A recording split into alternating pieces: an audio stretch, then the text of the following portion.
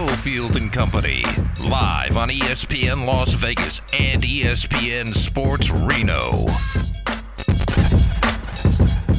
And we welcome in everyone across the Silver State from Las Vegas and Reno here on Cofield and Company on your Friday afternoon. Willie Ramirez out at the Golden Circle at TI until 6 p.m. Adam Candy here with you, Ari, at the Findlay Toyota Studios as we hit the Big Four. Battleborn Injury Lawyers presents the Big Four at 4. Number 4. Number 4 is actually the number 6.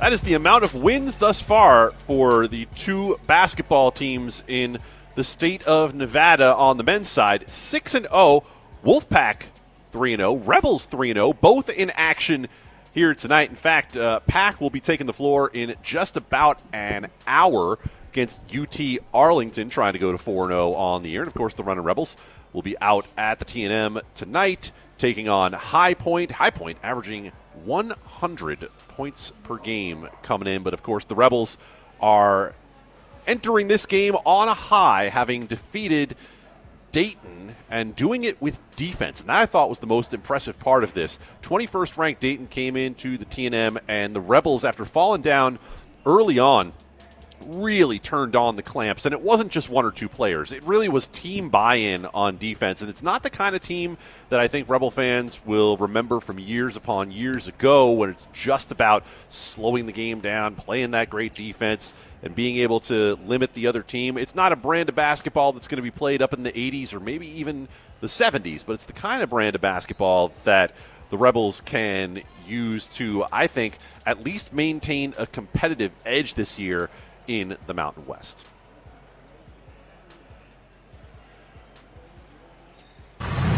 Number 3. All right, Willie, as we move along here in the Big Four, you are buying into the theme that I mentioned earlier, and I'm wondering why this is, because I said that there's never been a better time to be a hater.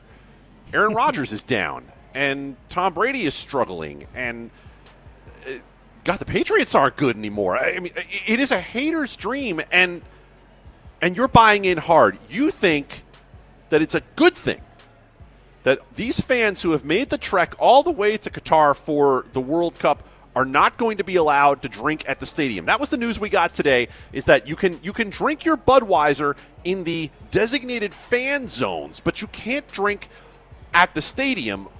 Why is it a good thing that you're not able to have some suds out at the footy? Well, we see, in different sports, we have seen fights. It always, and it really blows up on Twitter at the beginning of every season. I don't know about NBA games, but big outdoor stadiums, football, whatever it may be, you see these. But there's just something, the violent outbreaks of what do you call it?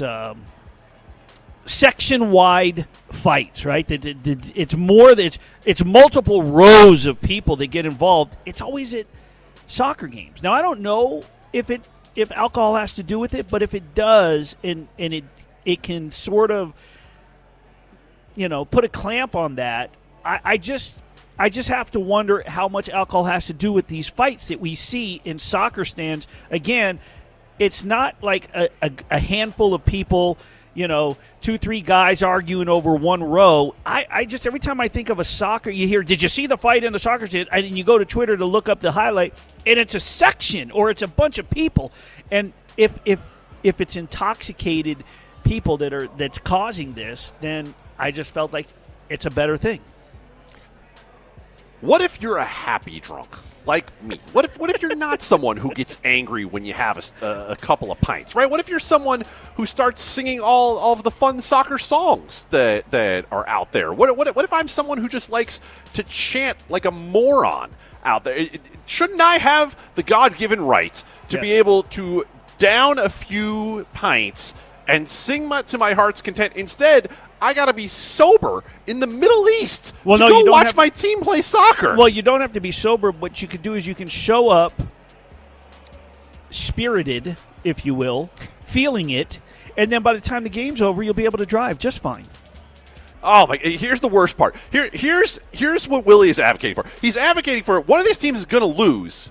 Well, likely one of these teams is going to lose by the time we get to the knockout rounds. One of these teams is going to lose, and I'm going to be losing my buzz when my team is down 4-0, and it's going to be the worst possible experience. Yeah. I'm gonna be, And the hangover's coming, and you're going to be losing your bet too. Oh my God! You know what? This is hater stuff on a different kind of level. We need to have beer at the World Cup. Number 2. And where we don't need to have beer, very clearly, is in the hands of NFL players and coaches after a game. Willie, I can't believe that after the Henry Ruggs situation that we're talking about someone prominent in the NFL getting a DUI. But former Raiders offensive coordinator and current Titans offensive coordinator Todd Downing was popped for DUI at 4:30 in the morning following the Titans' victory over the Green Bay Packers, prompting a very stern note from Roger Goodell to all organizations, but clearly targeted to the Titans, saying that there is no alcohol allowed on team planes, in team buildings, etc. Wink, wink is how everybody appears to have looked at that over time here. But let's get back to the point about Todd Downing driving drunk, because it's been reported the Titans have access to free lift rides for everybody in the organization. I don't care about free lift rides when you're making the kind of money an NFL coach is making. You don't need to worry about free or not free, Willie. It just blows my mind that after Henry Ruggs, we're still having this discussion. R.I.P. Tina Tintor. Yeah, I don't get it. And that game was in Green Bay. So how many shots or what did he have to drink, and what was his blood alcohol level in terms of flying home from Green Bay and then driving? I'm assuming he drove from the airport. I don't know. Or did he get off the plane after a big win in Green Bay and go straight to the bar? I mean, this is right. They got on the plane after the game and came home, and this guy's driving home at 7 a.m. Central, or that's when he was released. Excuse me. He was booked at 4:39 in the morning. It's beyond belief, especially it was like after a game. You know, they're off for 10 days. I mean, you get home, get settled, and enjoy the next couple of days off, whatever it is that the team's going to do. But, I mean, I have to wonder, what were they serving on that charter? Apparently far too much, and I think the memo is well taken from Roger Goodell, but it's also a little bit hollow, because if we're at the point where the NFL has to send out a league-wide memo to all 32 teams saying, hey, just as a reminder, no alcohol on the plane, don't we get a pretty strong feeling that there's been a blind eye turned to a bigger problem here for quite a while? And I can see where you can look at it as innocent on some level if it's like, the guys are done with the game, let them have a beer, ba-ba-ba. Well, this is where it becomes a problem, and the NFL obviously knows that they're going to have some level of culpability if someone like Todd Downing gets overserved within a team facility or on a team plane. What if he had gone out there and had a Henry Ruggs kind of situation where someone gets killed? And just to point out, the flights from Milwaukee to Nashville nonstop, this has got to be a charter, is an hour and 35 minutes. So depending on when that game got, when they left the stadium to get, usually, right, they pack up and they get right to the airport and they go. Maybe he got home and went right to the bar, for considering there was 4:30 in the morning, an hour and a half flight. So he got home, he went straight out. He went right out to the bar. And you know what? If that's what you want to do, go ahead. But as you mentioned, they said, Mike Vrabel noted, the Titans have had a program for employees to call for a ride home no matter the time of the day before he was hired as head coach in January 2018. Yeah, this is a program that's been in place. Yeah, and the thing is, Roger Goodell kind of gave the game away by sending this memo out today, because if nothing had been served along the Tennessee road back to Nashville, Roger Goodell does not feel the need to send a memo out to everybody. Yeah. Number 1. Raiders and Broncos this weekend in the battle for, I don't know, not being in last place in the AFC West. Apparently, that's about what's left to play for both of these teams. Willie, it doesn't have to be this way. The Broncos, with as good as that defense has been, had they scored 18 points, just 18 points thus far in every one of their games, they would be in a playoff spot here at the moment. You flagged a story about what is wrong with the Denver offense. Yeah, I mean, there's such a collection of things that you can point to, and I still believe that it starts at the top that's causing these things. But from Russell Wilson to receiver production, injuries, it's causing inconsistency. The offensive line, it hasn't come to fruition. It's a collection of just it's almost, that's why we talked about at the beginning of this beginning of the show in terms of why these are such mirrored offenses, or mirrored teams in what they're going through. And again, I believe it starts at the top. Nathaniel Hackett, as the subhead says, hasn't been able to push the right buttons. We are not seeing an efficient. You are not going to tell me that this is now. You're not going to tell me it's Russell Wilson's fault. I will say that at the beginning of the season, when we were warming up for the NFL season in August, I said specifically, Russell Wilson's not the answer. He's not going to show up, and all of a sudden Denver's going to be fixed. But I'm also not putting the onus on him entirely. This is an entire mess, this entire unit. And Hack, as a head coach, you have to be able to look through those things, those troubles, and how to fix it. But when you look at every facet of this offense, it's horrendous, and it's doing this team in. And, the defense has been fantastic to its credit. When you have an offense that can't sustain drives, can't stay on the field, what happens? Your stop unit gets tired, but yet they've maintained. Denver averaging 14.6 points per game, lowest in the league. Their red zone percentage, last, 35%. 20 trips to the red zone, 7 touchdowns in those 20 trips. Just the fact that they've only gotten there 20 times, in a sense, their points per drive average, 1.25 points per drive. It's horrible. It is. It is horrible. And I think the mirror looks the same until you get to this particular point, and then we get into the fun house where things get a little bit distorted. With the Broncos, they gave Russell Wilson a massive, massive contract extension. So Russell Wilson isn't going anywhere. They would be in cap hell if they tried to get rid of Russell Wilson right now. Nathaniel Hackett is being employed by an organization that just was purchased for multiple billions of dollars by a group led by the Walmart family.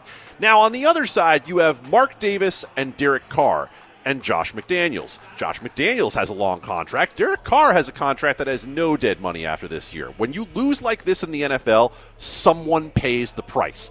I think in Denver, you're much more likely to see the coaching staff pay the price. And with the Raiders, you're much more likely to see either Derek Carr or someone else on the field lose their job before Josh McDaniels loses his job, before Dave Ziegler loses his job.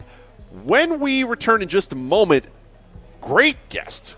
One of the best in all time in college football, one of the best in the NFL. Ricky Williams is going to talk to us. He's deep into the cannabis biz these days. You're on Cofield Company.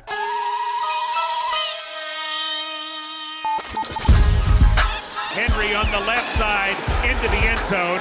Touchdown! Titans! Derrick Henry to pay dirt. And the Titans cash in on the great field position. You could not have asked for any more. It's Cofield and Company on ESPN Las Vegas and ESPN Sports Reno. Courtesy Titans Radio, as Derrick Henry and the Tennessee Titans pick up the victory on Thursday Night Football last week, stay in front in the AFC South at 7-3. Willie Ramirez out at the Golden Circle at TI. Adam Candy and Ari at the Findlay Toyota Studios. Derrick Henry, obviously, if not the premier running back, one of the premier running backs in all of the NFL. And online with us is a guy who definitely could lay claim to that title at one time. Ricky Williams, former Heisman Trophy winner, former NFL star running back, joins Cofield and Company today in a slightly different capacity. Ricky, welcome. How you doing, man? I'm great. Thanks for having me. thank you for joining us. Let's get to the good stuff here at the start and talk about your new venture with Heisman, what you're doing in Las Vegas, and what you have going on the business side of things. Yeah, so I'm sure everyone in Vegas knows that in every November, the cannabis industry descends on Vegas. And so MJ BizCon has been going on all week, and we made our first visit out here last year to launch the brand, and this year picking up momentum, gaining traction. Had a lot of great meetings, and it's always great when the industry comes together because we can hug, we can share the woes of a difficult market, and we can envision together. So I've really enjoyed my time here. And that kind of leads into, I think, the natural question that I'm sure you're asked often, but at the same time, I think it bears discussing the idea of how the acceptance of marijuana has changed in the United States in the last 20 years or so. We know that Nevada has legalized recreational use along with a number of other states, but it's obviously not everywhere quite yet. So when you talk to your fellow entrepreneurs, what sort of stories are you sharing? The main challenge that we all have is beating the stigma. It really limits this industry from being what it can be, and it limits a lot of people from getting access to something that can provide a lot of relief for them. And so that's part of the conversation. And each year it's different because we're all reflecting on the past year and looking forward to the upcoming year. And the thing I heard over and over and over again is how cannabis companies have been struggling this past year. And it's relative, coming out of COVID where people had free money, they were spending a lot of that extra income on cannabis. And now that things are a little tighter, the industry is really hurting. So that was really the main struggles that people are having right now. Ricky, my question is, my son, he's a gym owner here in town. We have a private training facility. He's a 2-time natural bodybuilding champion, and he has found that cannabis is better for muscle recovery than taking ibuprofen or pain pills. And I had meniscus surgery in April, and the doctor was like, "Well, what do you want me to prescribe for you?" I was like, "Well, nothing really, because I would just rather smoke or have edibles to recover from the pain. I have no problem with it."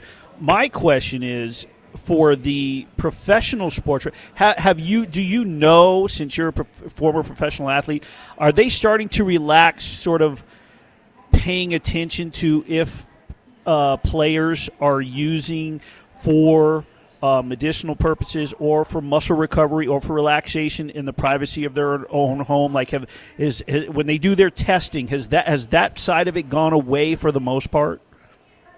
Not in the NFL. It's gone away, and it hasn't been there in Major League Baseball. This past year, it's gone away from minor league baseball. It's gone now from the NBA. It's been gone from the NHL for a while. It's really just the NFL. And the NFL has relaxed the punishment. No, like myself, players will not be suspended anymore for failing a cannabis test. And the reality is, the NFL only tests once a year. It's in training camp. The guys know when it's coming. So for the most part, during the season, guys are allowed to smoke as long as they stay out of trouble. And then, you mentioned the physical elements, and I think that's been a big part of the conversation to open people's minds to what cannabis can do. Yeah. But it's gone so far now where we're actually having real conversations about cannabis helping with mental health issues, and that's really how I connected to cannabis. Even though I was a football player and beating myself up, I was good at that. It was more of the emotional, mental stuff that I struggled with, and cannabis really provided a lot of relief for me on that end. That's where I was following up. I am a major mental health advocate. I speak on it a lot of times. I post it all over my social media, and I find that doctors, years ago, 15 years ago, doctors would tell me because of anxiety and different issues. At one point I was prescribed Loratab and Xanax at the same time, and it was the most horrible feeling. Whereas now, a nice sativa does wonders for the aches and pains after leg day or when I'm just having a stressful mental day. Yeah, you said it. One of the things that Heisman is really pushing talking about the word achievement. And for so long, cannabis and achievement have been two things that are on opposite sides of the spectrum. My personal experience is cannabis helped me achieve what I did on the football field. It's helped me achieve what I've done as a parent. It's helped me achieve what I do as an astrologer. And there's something, when I went back to school after retiring, it helped me focus and turn my papers in on time. And I think now that I'm leading the charge, talking about cannabis this way, not caring what the old stigma was and really sharing the reality of what my experience has been, I'm finding a lot of people are sharing the same kinds of experiences. And it's wonderful. You know? Ricky Williams joining us to talk about his company, Heisman, with the cannabis entrepreneurship that he's involved in, the industry at large. And Ricky, for those who might not have been following your career at the time you were in the NFL and facing potential suspension for marijuana use, maybe help people understand, how did you deal with your decision to retire at the time and the attitude that you were facing from the National Football League? Yeah, it was an interesting time. You know, it was almost 20 years ago. So back in 2024, I ended up failing my third test for cannabis, and I faced a 4-game suspension and also the public knowing that I was a cannabis consumer. And at the time, you know, I said, I am a cannabis consumer and it's not okay with the NFL, so I'm going to leave the NFL and pursue other interests. And that's what I did. And the way the story broke is NFL player gives up career for pot, weed, whatever they called it at the time. And that's partially true, but partially not. And I received a lot of flack, obviously, from friends, family, fans. And I had a decision to make. I said, did I really throw my life away, or am I onto something? And I spent that year off really on like a spiritual quest, getting to know myself and get my priorities straight. And I learned a lot about cannabis, and I realized that I wasn't the person that was wrong, that I think the NFL was in the wrong for not allowing us to be able to take care of ourselves in holistic and natural ways. NFL passes out Ambien and opioids like they're Skittles. And I think what's changed in the NFL really is the players have taken a stance. The players have said, we're no longer talking about cannabis in terms of abuse. We're talking about cannabis in terms of health and wellness. And as that conversation continues, I think we're gonna keep seeing a lot of things change. And you sound certainly at peace with where you are and enjoying what you're doing. I wonder if the thought ever crosses your mind about, had you been born into this era where things are a bit more accepting, relaxed, maybe not as much as you would like to see, but certainly a lot more than when you were coming up. I think the main difference is I would be in real time acknowledged as an advocate. I think if there was a current athlete right now brave enough to take a stand, as long as they were following the rules, passing the drug test, they'd be able to do it. So I think if I were coming up right now, I would still be a staunch cannabis advocate. I would make sure I pass my test so I don't get suspended. But I think I'd be even more popular because the tide is moving.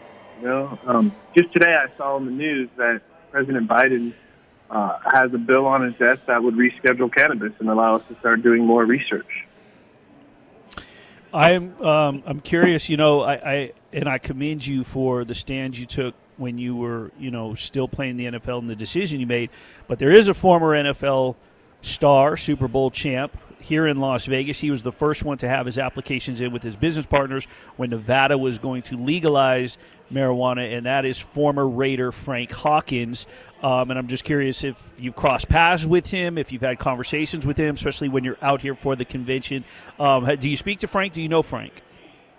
Great question, of course. Yeah. So last year I came out to Vegas to speak at an event, and I was introduced to Frank. And I spent a couple of hours over at his dispensary, up in his lounge upstairs in his Cannabis Hall of Fame. He said he was going to put me up there. I got to go check and make sure he did. But yeah, it's a wonderful story.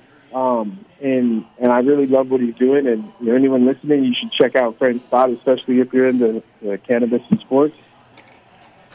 Ricky, we greatly appreciate you taking a bit of time. The company is Heisman. You can find out more about what Ricky Williams is doing in the cannabis space as an advocate. Thanks again for your time, man. Safe travels and happy holidays. Thanks, Ricky. Yeah, thanks for having me.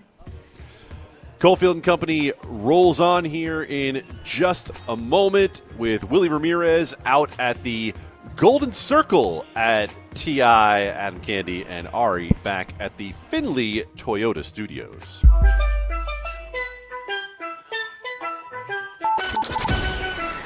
This is just a different team. You know, we have the same attitude, like we have the same mindset. We're just trying to make it all come together right now. And sometimes it takes more time than you want to. Definitely takes more time than anyone on the outside wants it to. You know, because it's NFL. It's like, what can you do for me right now? But I think what our owner said is best. Like, you know, it's not built in just one day. You know what I mean? Like, it really isn't. It's Cofield and Company on ESPN Las Vegas and ESPN Sports Reno. Cofield and Company with Willie Ramirez, Adam Candy, ESPN Las Vegas, and ESPN Reno. You can join Cofield and Company at the Golden Circle Sportsbook inside Treasure Island every Friday, 3 to 6 p.m. You got free parking, great food and drink specials, 24-hour gambling kiosks available. Of course, the biggest and best stories from everything local right here on ESPN Las Vegas. And we got a little incentive here to keep listening. If you want to win $15,000, it could be rent or mortgage for a year. ESPN Las Vegas, Aaron Taylor, the real estate guy, are coming together to give you the chance to win $15,000 to help you cover your rent or mortgage. Just do what you want to do with it. All you got to do is go to lvsportsnetwork.com today. Enter for your chance to win $15,000, rent or mortgage for a year from ESPN Las Vegas and Aaron Taylor, the real estate guy, 18 or older. To enter, go to lvsportsnetwork.com for details.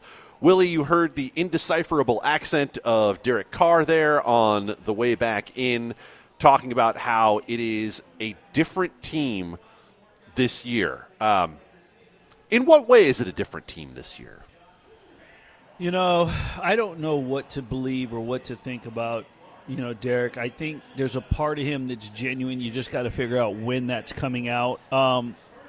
Now, here we are with the 2-7 team, right? 2-7. Accurate information. That now we're hearing different things from Derek Carr, Josh McDaniels. The other day, Josh McDaniels said, "Well, he knew that it was going to be a long No, he didn't. Nobody ever said that. You never said that in training camp. That's a lie." Derek, now, it's a different team. What does that mean exactly? How? You're right. How is it different? Well, there's a new coaching staff in place, but in the training camp, everybody loved the system. It's coming together. It involves this person. It involves that person. Devontae's here, my college buddy, my best friend that I work out with every single offseason. Now he's finally here. How it's different is that there's a new system and there's a new coaching staff in place. It's supposed to be for the better.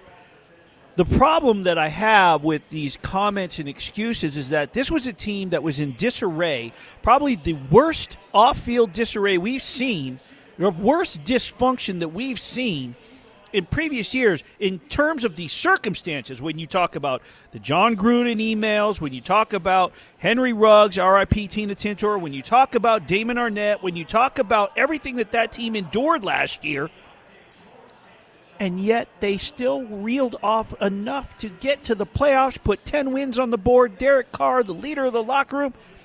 Now you're a fully healthy squad when the season started. You have an offensive guru with 6 rings. You have your college buddy in town. You got a running back room. You got veteran edge rusher on the other side. Oh, it was okay to get rid of Yannick Ngakoue to join Max Crosby. What's the problem? Last year, everything that you endured and everything was fine. I want to know what's different. What's different maybe is the chemistry and what's going on and what's being said and who's being blamed and where the fingers are being pointed. Because we've heard a lot of different things, Adam, since Sunday when Derek came in very emotional. And I don't believe they were crocodile tears. I believe that was all genuine. But the words that came out, the accusations that came out, and as things moved across the week, there's a lot of moving parts there that aren't adding up, and we're getting a lot of excuses here and there.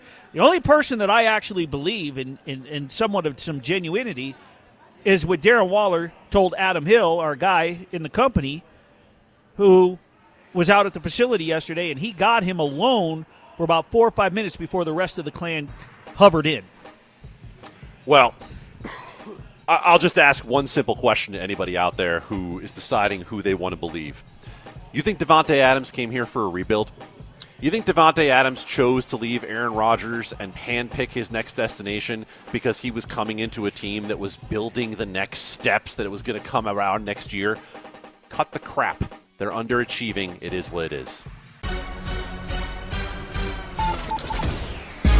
We get tired of getting up here every week and basically saying the same thing, especially when it's game after game like this. It gets exhausting, and you see the type of things that we, like he said, put our bodies through and the things we do to be able to come in here to, we essentially get in a car accident, multiple car accidents, every week. And most people, get off of work for that. It's time for former Oakland Raider and NFL insider Stanford Routt on Cofield and Company. Stanford Routt joins us every Friday here on Cofield and Company to talk Raiders and NFL. You're with Adam Candy and Willie Ramirez as Steve Cofield is off with the Rebels. Stanford, I wish we were bringing you in to talk about a competitive AFC West, and here's how the Raiders are working this new offense with Davante Adams and Derek Carr, and instead we bring you in here with a quarterback who is reduced to tears talking after the game, a wide receiver talking about how nothing is going the way he anticipated, and a Raiders locker room that we don't have any sense of what's really going on inside of. So I'll ask you, man. They're 2-7. With what you're seeing and what you're hearing from the Raiders, what is your sense of what's going on with this team? Oh, man, I think it's just a team that's in disarray right now. I think it's a team that obviously is trying to find its way, has not been able to do that for a lengthy period of time all season. And whenever you're losing, that's when you have those types of press conferences. That's when you have that type of mood throughout the locker room. So it's not something that's completely just, out of the ordinary. It happens whenever you're losing. And for Davante Adams coming over from the Green Bay Packers, where he's had a lot of success individually and as a team, and for him to now come over with his college teammate, his college roommate within Derek Carr, and it seems that they just can't get out of their own way. It just seems like they just can't get over the hump. It seems like every game it's something new that's holding this team back. Obviously, that's going to breed that frustration. And then you're going to have, like I said, those types of conversations. You're going to have those types of press conferences where it just seems like everything is just completely out of whack. Stanford, Derek Carr got out there and talked about how he wished everyone in the locker room had the same level of commitment. And I'm not trying to have you in here to break apart the Raiders locker room or figure out who did what or who didn't do what. But I guess I'm curious from your perspective, having been inside NFL locker rooms, how bad does it have to get inside the locker room before that spills out into the media? Oh, well, usually you can sense it maybe throughout even the end of training camp or the first part of the season, where certain guys seem like they're either A, checked out, or B, just simply not willing to go ahead, balls to the wall, and put everything on the line for their team. But whenever it gets to a point to where now it's really affecting us as a whole, and now it's starting to show up in the win-loss column, that's when obviously players feel the need that, okay, you know what, I tried talking to this guy. We've had these closed-door team meetings, and it seems like nothing has happened. Coach hasn't said anything, or it just seems like nothing's changing. So, yeah, to your point, that's when you know it's gotten bad, whenever you start to see players voice it to the media, because as a player, as a teammate, you're always taught to keep everything in-house. So whenever people start to let things spill outside of the house, that's when you know that things are getting pretty rough inside those closed doors. I want to dissect exactly what Adam just talked to you about in terms of Derek Carr. So he comes out of the apparent leaders meeting with the team after Sunday's loss to the Colts. His eyes are welled. They're pink. He gets choked up. He's emotional. Now, to what he said, he never really called out a player in that press conference. What he said was, to know what the guys do to put in their bodies to go to sleep at night, the effort, I wish everybody appreciated and what they're doing. There's a fine line if you dissect what he said on Sunday, that it could have also meant the coaches Were the coaches on the same page? That's number one. Number two, on Monday, a story comes out. Sources say all of a sudden Darren Waller is the reason, and he's the guy that's not putting forth all the effort. I reached out to Darren. He texted back he wasn't going to entertain it. Days later, Darren's available in the locker room, and he says, and I preface this by saying he was never the person who Adam Hill interviewed him. He never brought up Derek Carr's name when he said the reports that come out that players are frustrated with you. His first words were, "Derek and I have talked about it." So obviously, Stanford, my question is, number one, is there a disconnect? Can there be with this staff and the team? Is that what Derek Carr can be frustrated? Number two, how can you blame somebody that's not even on the field? I get it if he's injured, but he's not the sole reason. Darren Waller is not the sole reason for frustration. Can't be. Oh, there's no doubt about it. He's not the sole reason. I think that you can have certain times where a teammate may feel that a certain guy simply could go ahead and push through said injury. A guy could go ahead and try to speed up or expedite his recovery to get back out on the field sooner. A guy could go ahead and just tough it out or just play through it, as you see other guys on other teams do it. So there's always going to be that type of a disconnect. There's always going to be that difference of opinion. You just do your best to try to keep that in-house. And, I mean, when you look at how coming into this season, Derek Carr, the quarterback. You got Devontae Adams. You got Hunter Renfrow and Darren Waller as your weapons on the outside. Obviously, Josh Jacobs in the backfield. That seems like a nice trio of receivers. That seems like a nice quartet of playmakers. So with Darren Waller not being out there, that's where some people may feel, okay, you know what? He's injured, obviously, but we feel like he can probably play through that. Maybe he can go ahead and tough it out a little bit more, have a higher pain threshold, something like that. So you're always going to have those types of opinions, and that's just because, that's the nature of the game. You got 53 different guys on that roster, and everybody's going to have their own way that they see things. And so it's unfortunate, but whenever you're losing, that's when all of a sudden every little small, minute issue, every little small detail gets overly scrutinized by all the players. Speaking with former Raider Stanford Routt. So Stanford 2-7 team, and now you're sort of in a quagmire in terms of, all right, are we going to play for a draft pick? Are we going to scrap this out? I can't imagine this team can make a run into the postseason. How lost is this season?